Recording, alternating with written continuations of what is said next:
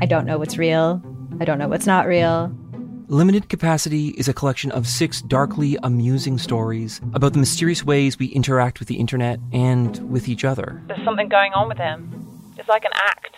I don't trust him. What? You're staring at me like I should say something, but I don't really know what to do here. That's the whole name of the game. Don't talk about how the town isn't real. You understand? Limited Capacity. Available now on CBC Listen or wherever you get your podcasts. This is a CBC podcast.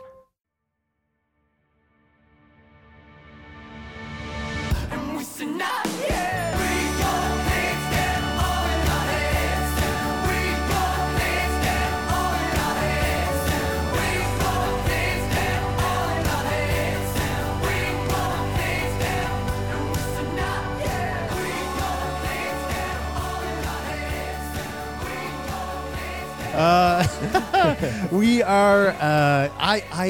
I'm beyond excited for this conversation. We're sitting down with Dave Seglins, and this is actually a guest that was kind of submitted to us through our Discord. So big shout out to our listeners who are out there sending us suggestions. But Dave, I kind of came across your work in terms of the work that you do as a journalist, but more so the work that you do as like a journalist who is out there focusing on the well-being of other journalists in terms of kind of spreading awareness about the trauma that very much can come with the job of being a journalist. And I know that you do some work in terms of like leading workshops and speaking about, dealing with tough situations as a journalist. I feel like I'm butchering it. Really, I should just give it the floor to you, Dave. Please introduce yourself and let us know what you do in your own words. Well, that's all new for me, doing work around well-being and focusing the spotlight on the harms and the psychological impact of being a journalist. That's fairly new professionally. I was wishing you knew me from the fact that I'm a radio guy. I've hosted national radio programs. That's what I'm talking about. Here we go. Well, that's where I know you from, Dave. Now I remember who he is. Yeah. Unfortunately, I didn't get a chance to introduce you, but that's what I would have said. My best story. Look, my best story was going undercover in Las Vegas to a scalpers conference and on catching Ticketmaster collaborating with the scalpers. That's my biggest story. I was hoping that's what they were calling it. But, oh, wow, that's gnarly. That's so cool. I like that. I was at a local junior hockey game last week, and I bought a ticket, but my friend had free tickets, and I was like, should I be Scalp that it? guy outside scalping it? Yeah. And I thought about it walking up to the stadium, and then I saw this sort of. It felt like there was this sort of like seedy underground sort of. Yeah, it's like smoke. It's like Smokers Rock at the high school. It's like the crowd that's there. It was that. It was exactly that. Anyway, I didn't do it, but I ate the $30. Okay, you want to hear my story? Look, I grew up listening to radio and lots of radio, rock and roll radio, AM top 40 radio. But CBC was always on in my house, and I listened to luminaries like Barbara Frum and Alan Maitland doing As It Happens at the dinner table. And that was sort of what, as a 10, 11-year-old kid, opened my brain to the world. But I also was in love with radio, and I always wanted to be on the radio or the journalist. I wanted to be part of that conversation. And so, I went to school, I went to university, I studied history and politics, and what was I going to do with that? And so I stumbled towards, after many years in school, I took a degree in journalism and started working and had little bit jobs here and there, radio, some print, and then wound up at the CBC. And to be honest, I have been so spectacularly lucky in my career. I've been fortunate enough to be everything from a frontline local reporter to a national host to now an investigative journalist. I get to work with the Fifth Estate and the great teams of people that put together that great tradition of investigative journalism. All great, right? I've won awards. All awesome. But being really good at this job means going to explore the crazy stories that the world has to offer up. And that includes tragedies and horrible moments and people who've gone through really dramatic and terrible things. That's, you think of the stories in the news right now. We've got journalists out there covering the war. We've got journalists covering the COVID pandemic. We've got journalists covering residential schools, and the survivors and the communities have suffered, genocide in this country. And we're sticking microphones at people's faces and saying, how does it feel? I mean, we're not that bad. We're better than asking just how does it feel? But we immerse ourselves as journalists in all of these stories and all of these experiences. And we don't do a very good job of reckoning with that. So, and neither did I, right? I wasn't ready for what happened to me about 10 years ago. There was, I had done a lot of heavy coverage of sexual assault survivors, trials of, boys' school pedophiles that were, preying on young children, murders, all this sort of stuff. And then in 2010, I was covering the case of Colonel Russell Williams. He was a Canadian military commander in the Air Force. Yeah. And he was a totally disgusting sexual deviant who went from breaking into people's homes and dressing himself in people's underwear and taking photos of himself to, and I'm not going to go into the graphic details because I still am haunted myself to this day, but he escalated into break, enter, kidnapping, and then sadosexual serial killer. Like, does it get worse than that? And so me being the excellent reporter, wanting to be at the front of the pack and leading the coverage, I was always sort of there and out front. And during a particular stretch of his sentencing hearing, it was 4 days in Belleville, Ontario, I went into that and gave it everything because I felt like this was a horrible story. This community needed healing. These families needed healing. But I was up like other journalists standing in line out in the cold at 5 a.m. I was doing live hits because it was a small courthouse, and if you wanted a seat, you had to be there early. So I'm there lined up close to the front of the line at 5 a.m. I'm doing live hits. We go in by 8 o'clock. We get our seats. We start live tweeting. We start doing reports every time something ghastly comes out. I'm going out after the day of court, filing more reports to television and radio, and then I'm teeing up my reports for the next day. And I don't finish work until 11 o'clock at night. And I've got these horrible mind movies going through my head. And so what do I do to turn them off? I go out with a bunch of journalists and I pound a couple pints because that's going to be helpful.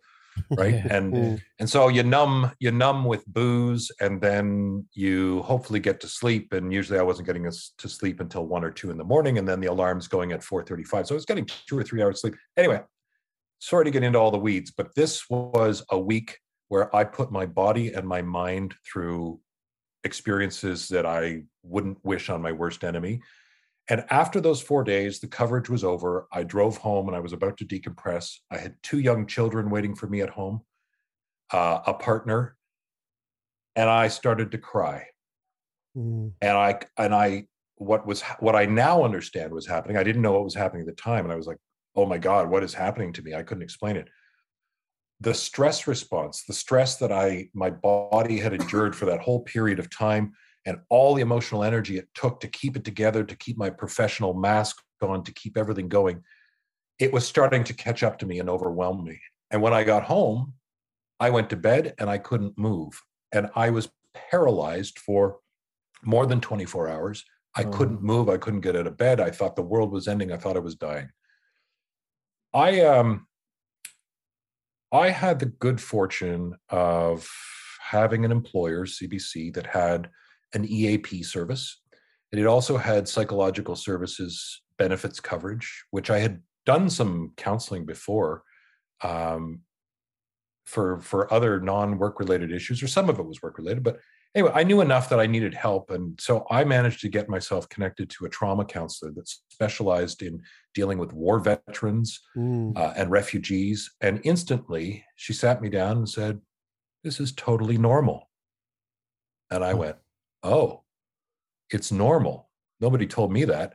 And I have now learned, what did I have? I had a really bad post-traumatic stress response. Mm-hmm. And I was diagnosed at that time with PTSD, a complex PTSD. Mm-hmm. And it took me a lot of time to get over. It took me a lot of healing, getting physically healthy, eating, sleeping, cutting out the booze, and talking through and compartmentalizing and reprocessing and getting rid of that horrible imagery of that particular event. So I tell you that whole story because it is the catalyst for the last decade of my career, which has been, okay, so I went back to work and I got back into it and I was doing all sorts of investigative work. But I knew I had a sensitivity to difficult stories. And I started to look at the way we were doing our job, and we weren't talking about it, right? We weren't, as journalists or editors, we weren't checking in on each other to make sure that the difficult story matter that we're covering, that we're okay, or that we're taking steps to make sure that we're not harmed by it. And I started doing some reading, and I started to learn that there are other news organizations in the world, the BBC, ABC Australia, Reuters. They were a little further out ahead than CBC was, that they had started to do some internal training. They had started building extra supports for journalists to talk amongst themselves with each other to help support each other. Anyway, that whole long story to say, over the last 2 or 3 years, I started proposing at CBC, we got to do better. And I'd like to lead some of that. And so CBC sent me to school. I took a certificate course through Harvard Medical School on mental health and trauma. So I started to learn some of the brain science. And I've started working in my own shop and with a couple of other organizations to raise awareness. And it all comes down, in my mind, to literacy about mental health and how the brain works, and how when we are exposed to difficult traumatic material, like we know this, right? We know, like, survivors of sexual assault, they experience physical trauma, but they also have emotional and psychological scars. The diagnostic statistical manual, the psychiatric diagnosis of PTSD and stress disorders, recognizes and understands that you don't have to be the victim of trauma. You can experience it as a witness. If it's your work and repeatedly you're going over and over these other people's emotional stories, you can suffer from vicarious trauma. And so my whole industry, that's what we do. Well, the rest of the world's running away from danger. We, kind of like firefighters, kind of like paramedics, kind of like soldiers, we run towards the danger and we live with it. And we interview people who are going through these horrible things. And we don't just become tabula rasa at the end of the day. We absorb a lot of that. Anyway, I'm giving you a big long lecture. Sorry. Honestly, I want to say thank you. Yes, you laid out so much there, and I mean, my mind is firing. Like, I have so many things and so many directions that I want to take this. So thank you for teeing us up right now. But I'm curious to jump right on what you were saying there. It's interesting because until even having this conversation right now, I've oftentimes thought of journalists as, you know, like the idea of journalism, from my understanding, is like you remove yourself from the situation. So when you're writing about something, when you're reporting on something, you're supposed to take your emotions out of it. So I think oftentimes, as somebody who's looking at journalists from the outside in, I think, well, you know, they don't experience that stuff because they're removing themselves from the situation. But as soon as you start to explain that, I'm like, well, fuck, of course, like, we're human beings. If that's all you're taking in, like, you know, the Russell Williams case, if you're just eating, breathing, sleeping on just the horrifics that came with that story, and just look at the last 2 years, you know, you mentioned Ukraine, COVID, like all of the residential schools, like there's all these things that you're constantly, you know, bearing witness to. But the thing that, to come back to, even this sort of like moment that you described of being paralyzed, and then that diagnosis of post-traumatic stress response, or even complex PTSD. Complex PTSD, from my understanding, is not, you know, it's not just from one moment. It's the repeated experience of traumatic events. So for you, like, was that just building for like an incredibly long period of time, and then this event that you described was sort of like the straw that broke the camel's back per se. Like it Yeah, and I'm 100%. imagining how you go back and like understand how all of that because like in your story, the one thing I feel like is missing in that like Cole's notes overview is like, how did you get better? Because that's the part that like I feel like and I'll leave it to you, but maybe you didn't, right? Like well, no, okay, so largely I did, but it's those mind movies stick with you, right? Yeah. They're not going away. So I need to live with those. And sometimes they trigger or they bother me more than others, but I've gotten a lot better. Let's put it that way. But it doesn't leave you. Oh my gosh, there's so many things I want to address in the questions that you've raised. You've opened a lot of veins here. Let me just say, not everybody in that courtroom in the Russell Williams case had the reaction I did. Sure. Right? Yeah. Everybody's different. Everybody metabolizes stress differently. And also everybody comes to the party with a different set of life experiences.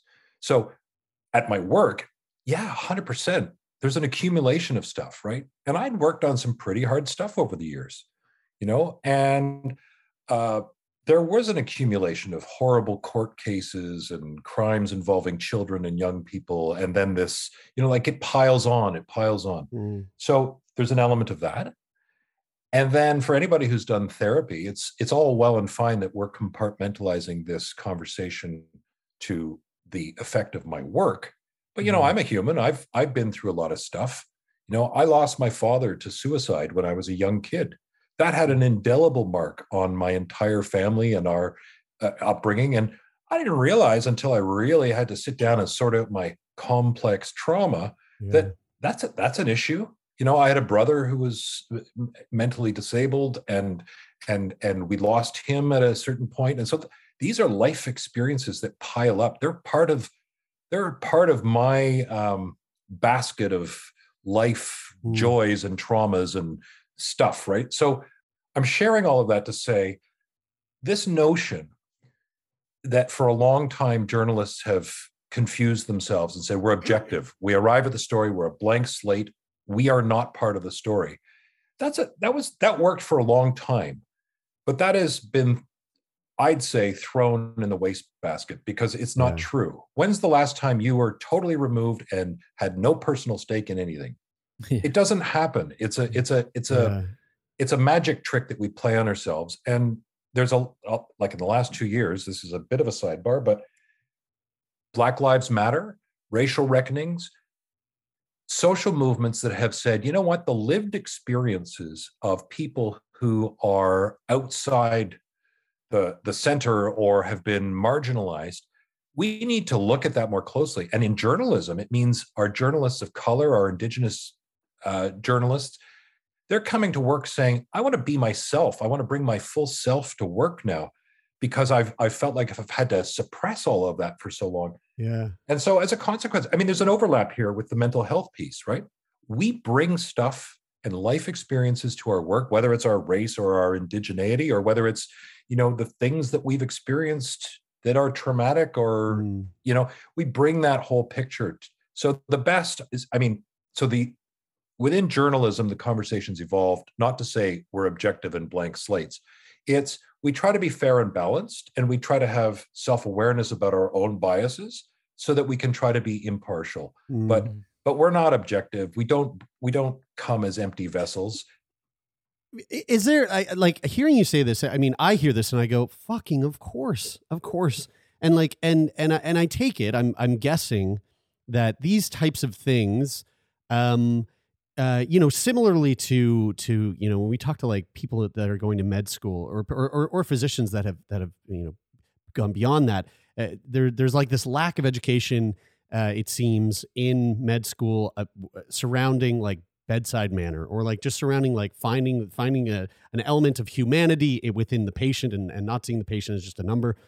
I'm guessing that there's probably some sort of similarity here in that there's not that this mode of thinking, this notion of removing yourself is trying to completely remove yourself is not the way, and you need to be considering your own mental health when coming into these challenging subjects. Like is this not being taught in journalism school? Like some kid right now who's listening in their first year at King's College here in Halifax, like are they going to be expecting to touch on these types of things in their curriculum, or is it not? Is it not really a part of the way that we're training journalists right now? The new journalists that are coming up from the younger generation. The discussion is beginning, and I'm starting to forge alliances. I'm involved in a major national research project right now, where we surveyed 1,200 media workers and journalists across the country, and we asked them this very question: did you get any of this training in journalism school? Maybe 1 in 10 did. Right. Now, in the younger groups, yeah, it's starting to get talked about. We also surveyed journalism schools to say, are you teaching this? Do you have a dedicated course? Well, we have a discussion here and there. It gets sort of worked into the curriculum, but that we don't have a course per se. So it's beginning. But the culture of journalism, let's get out of the journalism schools. Let's talk about the organizations we work in. Sure. Yeah. I'll tell you a little story. So the culture is so deep that we are accustomed to pretty well sucking it up. We think of ourselves as outside. We run toward the danger. It is our job to witness and report back on the horrors and all of that stuff. And it's so deeply ingrained that we have had very little training, and we have very few protocols on what to do if somebody says, I can't, I've hit my max. So here I am, a senior journalist, 20 plus years of experience. And I say this story with some trepidation because I'm going to comment on an exchange that I had with a manager of mine who's a really dear friend. And we grew up in the system, the culture of the place together. And she's now my boss, right? And so some time ago, like a year and a half ago, it's COVID, and I'm working on stories about a guy with long haul COVID, and it's really terrible story that he's got to tell. And then I'm working on stories about all of the death rates and the deaths. I'm working on death stories in relation to a train disaster out in British Columbia. So I've got a lot of other people's death stories on the go. And suddenly there's a breaking news story where there's a development in a historical child sex slaying in Ontario, the Christine Jessup case. And they need their best talent to get on the story, and I get thrown on it. I'm like, oh. And, we're all working from home. We're all toiling under the stresses of COVID. So I'm at my max, right? And I say, are you sure? Like, there's nobody else that could do this? Because I don't feel really up to this. And it's like, look, we're really screwed. We need people to file. We need you to do this today. Can you just do the radio piece? So I filed for the World at 6. I got my piece together and I sucked it up. And then the next morning, they're assembling the team, and they want to do a whole bunch of follows, and they want me, because I'm an investigative guy, they want me to be on it. And I went to my supervisor and I said, look, I'm at my max. I'm at my capacity. I can't do it.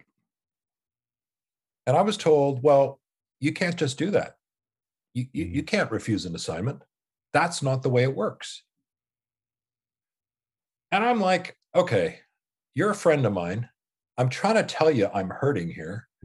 And I have some empathy for them, because I understand how they get to that, because the culture of the business is, look, our job is just to do this. We don't have feelings and emotions. But I know from my complex PTSD experience, like I can only handle so much, and I should advocate for myself when I know that this is going to be harmful. This is going to hurt me. I could go do that story, and I could then not show up for work for 2 weeks because I'm too distraught and sorting out. Like, I don't want to do work that is going to cause me harm. So we kind of fought it out. So I tell you that story to say that the culture of journalism is still very much stuck in a mode that we don't talk about this. We don't prioritize well-being. We don't check in very well. It's starting to change. Different people, different generations, it's starting to change. But that's why I've created a course in CBC where we're beginning intentional conversations around exactly this kind of thing so that we can change. Do you think do you think that your mentality of choosing to say no to that story might have been different if within the culture of the work there was like a really deeply ingrained support system for the work that you do? Like, it makes me think about like a paramedic, right? Paramedics out there, there's a trauma on the highway, they got to go. Like there's no paramedic that's going, well, I already handled the death of a child earlier this week. Like I'm not going to go to that call. That's your job. You got to go. And we recently spoke to a paramedic on the show, and he was raving about the support system that is a part of the community paramedicine company that he works for. And it was like, it seems like you've got a really solid foundation of support there. Do you think if that type of support system was deeply integrated into the work that you do, that it would shift the way that you are able to kind of handle the amount of intensity that comes with the work that you do? Yeah, 100%. It's called managing the trauma load. Right. And paramedics have to grapple with it. Police have to grapple with it. These conversations are happening in all sorts of industries. Jurors who serve on juries, prosecutors, lawyers, all of these other people that bear witness to difficult things. These conversations are happening. And if we had better supports, and that's kind of the work that I'm trying to do, those supports take a couple of forms, right? They take education. If we could all be on the same page, know how to talk about it, have a better understanding of what stress and trauma does to a person's brain, so that when we're assigning people, we can say, oh, that person's had a few too many trauma stories. Maybe they need to go work on, the dog show. Right. The squirrel on jets on what is it? Water skis. Water skiing. Yeah. So yes, that part is true. Another thing, look, I've done more thinking about this because I had to, because I got injured. There are people who are earlier in their career who do not feel similarly affected, or lots of people have not had my experience. But my point is that there is also a great fear. If you say no, somehow you're going to face repercussions. You're viewed as weak. You're no longer a good journalist. You're no longer up to being assigned to go and do that frontline story next time. I've had some of the most senior journalists at CBC confide in me that they would never, ever tell the assignment desk their mental health vulnerabilities or their stresses around particular kinds of stories, because they know and they've witnessed colleagues get sidelined when they put their hand up. And I believe that to be true. And I think it's a challenge for us, because operationally, right, we work kind of like a military. Like we're a fast response thing. Oh, something happened, get a camera, let's go, jump in a van, let's get there, all of that stuff. So as an operation, we need to do that, but we haven't historically built in a second to think about, okay, who are we sending? What have they been through? Are they good? Should we check in on them? When they're on this assignment, do they have what they need? Are they going to get enough sleep if they're staying at the hotel? Or are they only going to get the 2 hours? Like, there are some very simple, basic things that we could be building into our work practice that would be that support mechanism that would make it easier and better.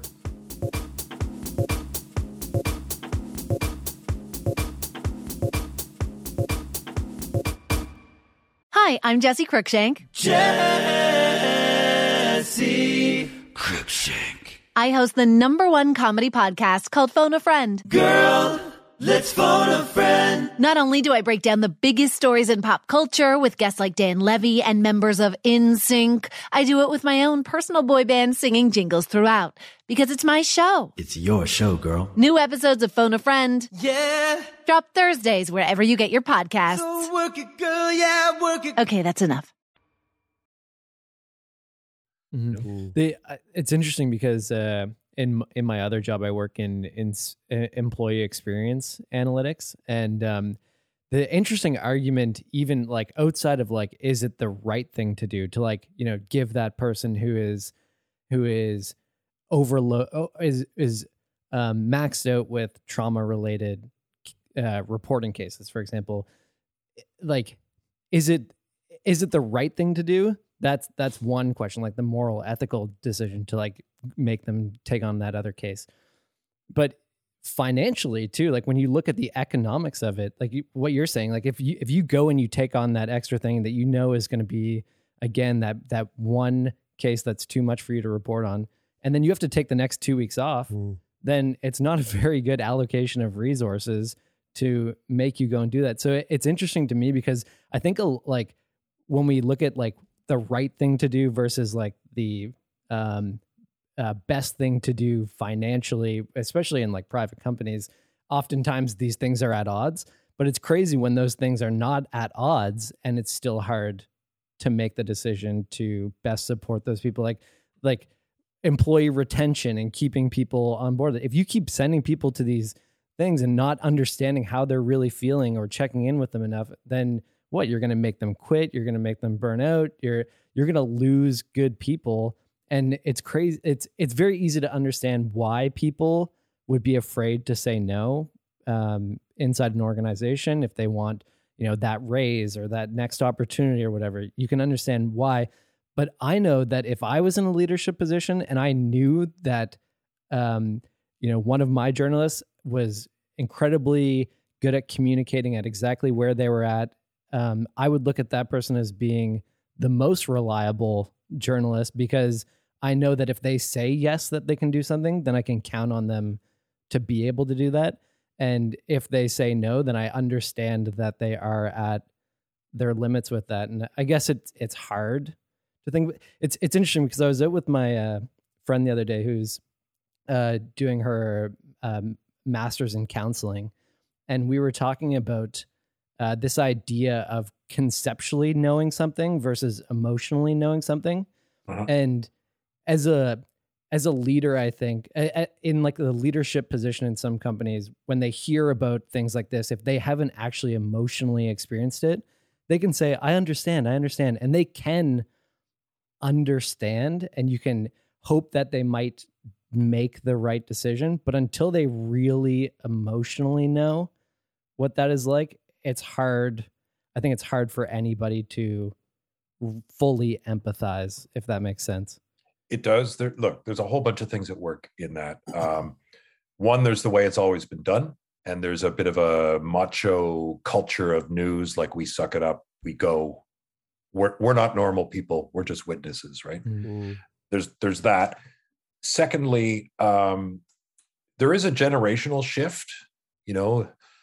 All the millennials get blamed for wanting better than the crappy jobs that were on offer. Well, that's a thing in the news business where there are a lot of younger journalists who are like, I'm not prepared to work your weekends and your holidays because you think that that's my rite of passage. Like, this applies to the well-being piece and the exposure to, like, there are tensions within the generations of, we need to do better on this. And people are far more trauma aware and are more open to having conversations, we're finding, among younger journalists.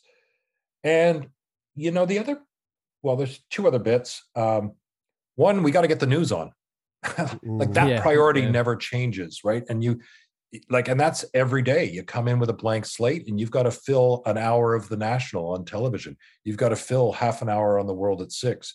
Like you've got to do that. And so that prime directive, if we can call it that, never goes away. So stopping and sorting out people's mental health and sensitivities, it's hard when you're making so many quick, rapid decisions and you've got so many deadlines coming at you as a news organization.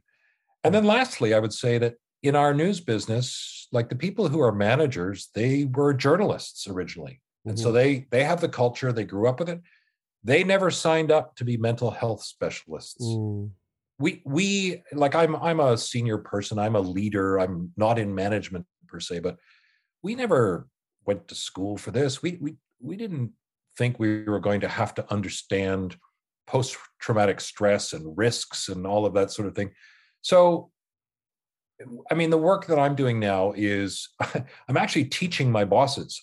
They sent me off. I've absorbed. I've got a whole bunch of expert opinions from other places around the world and people who've studied journalists and trauma. And now I'm teaching that to my bosses, not because I'm telling them what to do. I'm just trying to equip all of us with a better understanding. It comes back to this idea that fixing some of these kinds of work-related injury problems, the best thing we can do is have better literacy.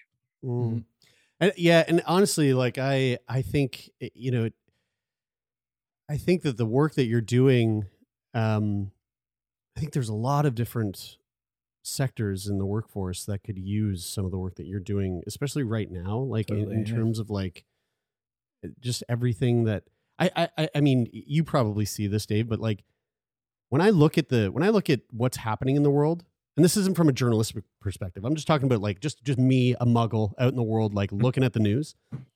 There's more going on right now.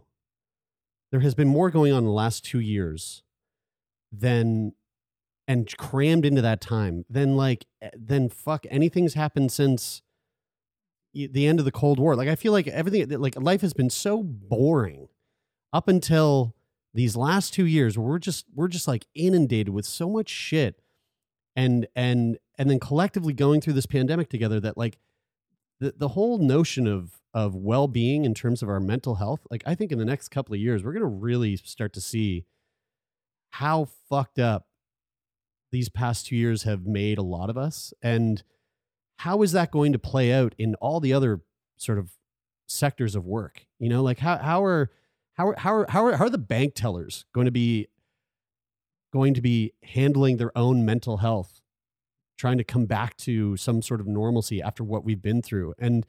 And, you know, is this type of thinking, the stuff that you're doing, is that integrated into their workforce? I don't fucking think so. You know? Well, no. I do think it is. I don't think that journalism is unique in suddenly having to reckon with employee mental health. Like, I think you're right. There's going to be a long shadow of this pandemic that we can't even imagine how we've got to come out of this collective fog, because we all have to unlearn the pandemic.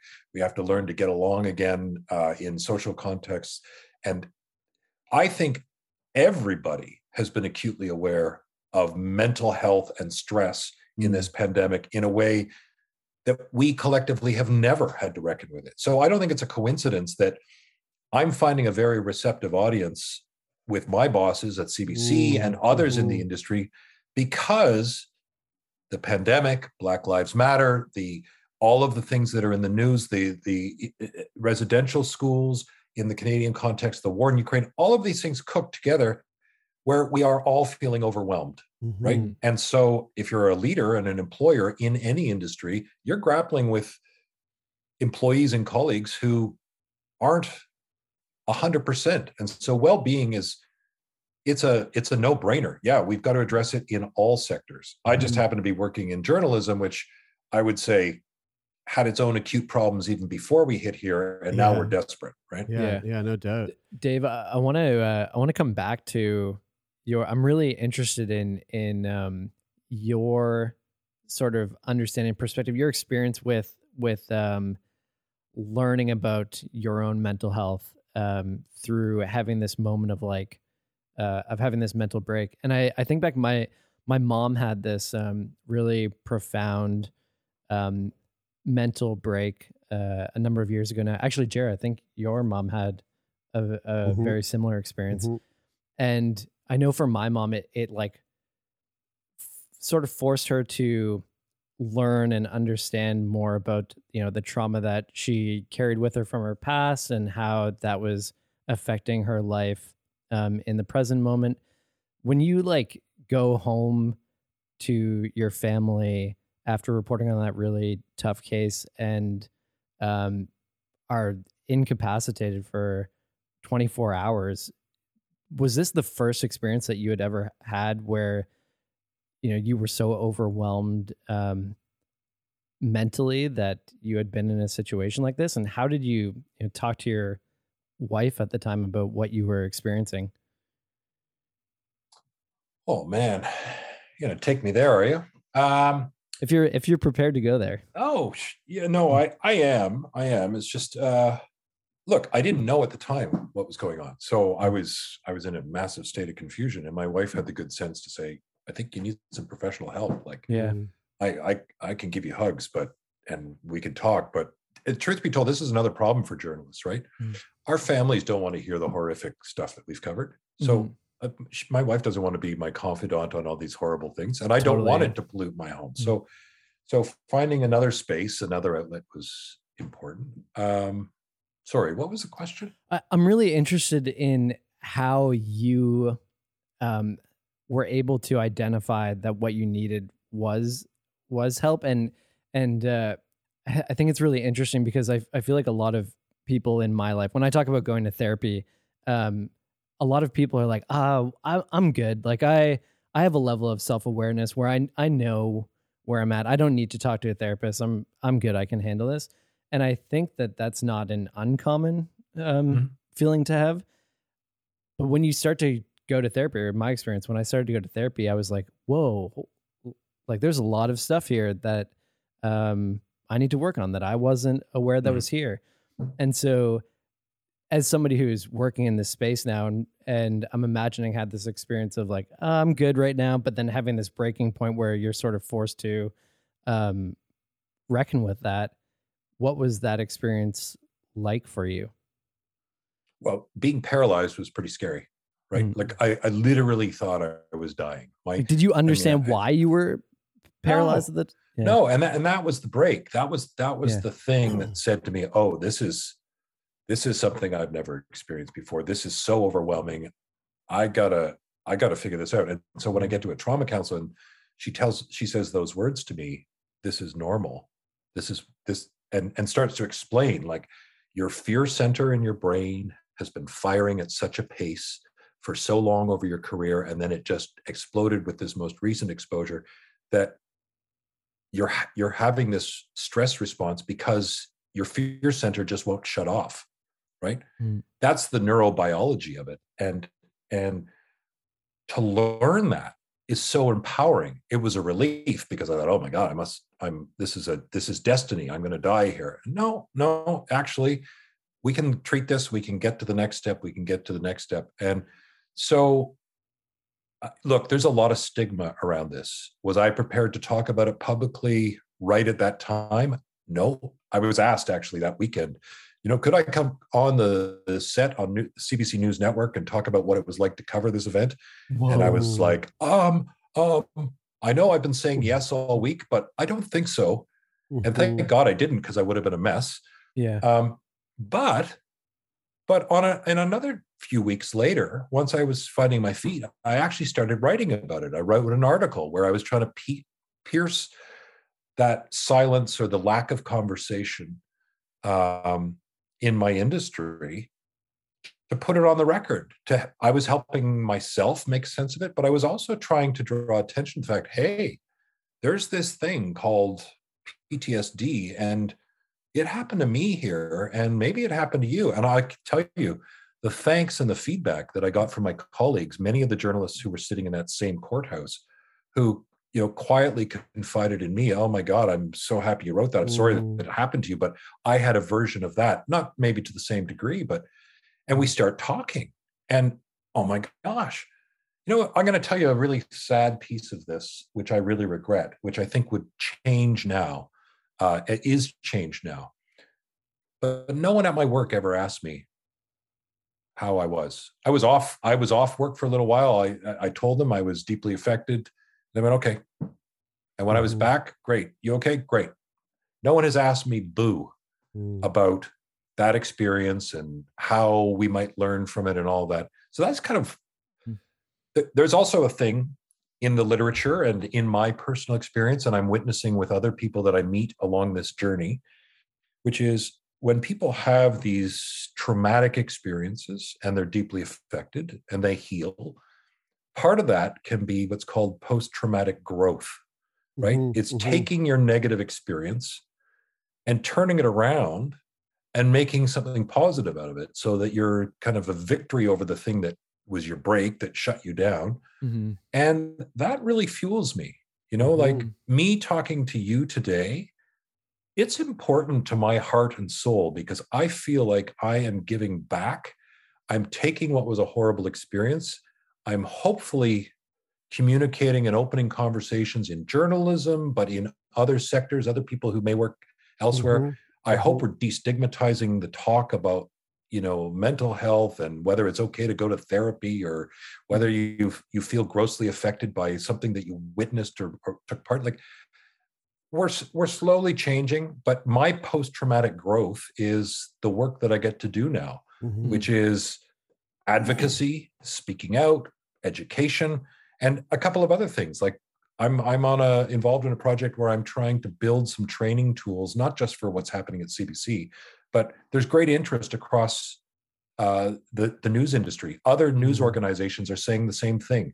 We're not experts. How can we build some specific training? And I'm like, okay, let's get together. Let's collaborate. Let's improve. So that's my growth journey. And that's not quite the question you asked, but that's how I got from knowing I needed help to the help starting to sink in, to healing, and then actually doing better than healing, which is turning it into something really positive.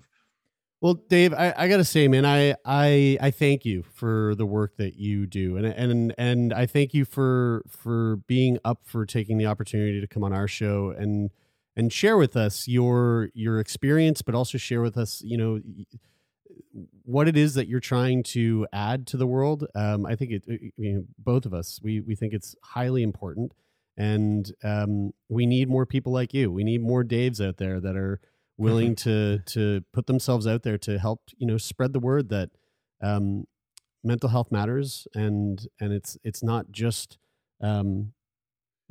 this thing that affects every odd person who might be dealing with depression or anxiety or whatever. These are things that really has an effect on every single person. We all have mental health. We all do, exactly. And so I thank you. I thank you deeply. Just thanks for taking the time out of your schedule to hang out with us. Thanks for sharing everything. This has been a real treat. I am more than happy to have been here, and I'm grateful for your interest in helping elevate and providing space for this discussion.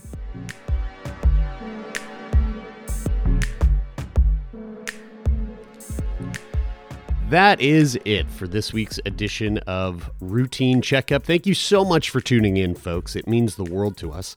And if you'd like to continue listening to the podcast, you can do that right here on Mondays, Wednesdays, and Fridays. And of course, if you want to support the podcast further, you can leave us a rating and a review on Apple Podcasts, or you can simply rate the podcast on your Spotify mobile app. And even better than that, why don't you tell someone that you know? Tell someone that you love. Tell someone that you don't know that you listen to Sick Boy Podcast, and recommend it to them, because we always love those extra ears. The podcast is produced and hosted by myself, Jeremy Saunders, Brian Stever, and Taylor McGilvery. The podcast is managed by Jeffrey Lonis at Talent Bureau. The theme music for today's episode comes from Rich O'Coin. Thanks again, folks. Hope you enjoyed it, and we'll be back next week. That's it for now. My name is Jeremy, and this is Sick Boy.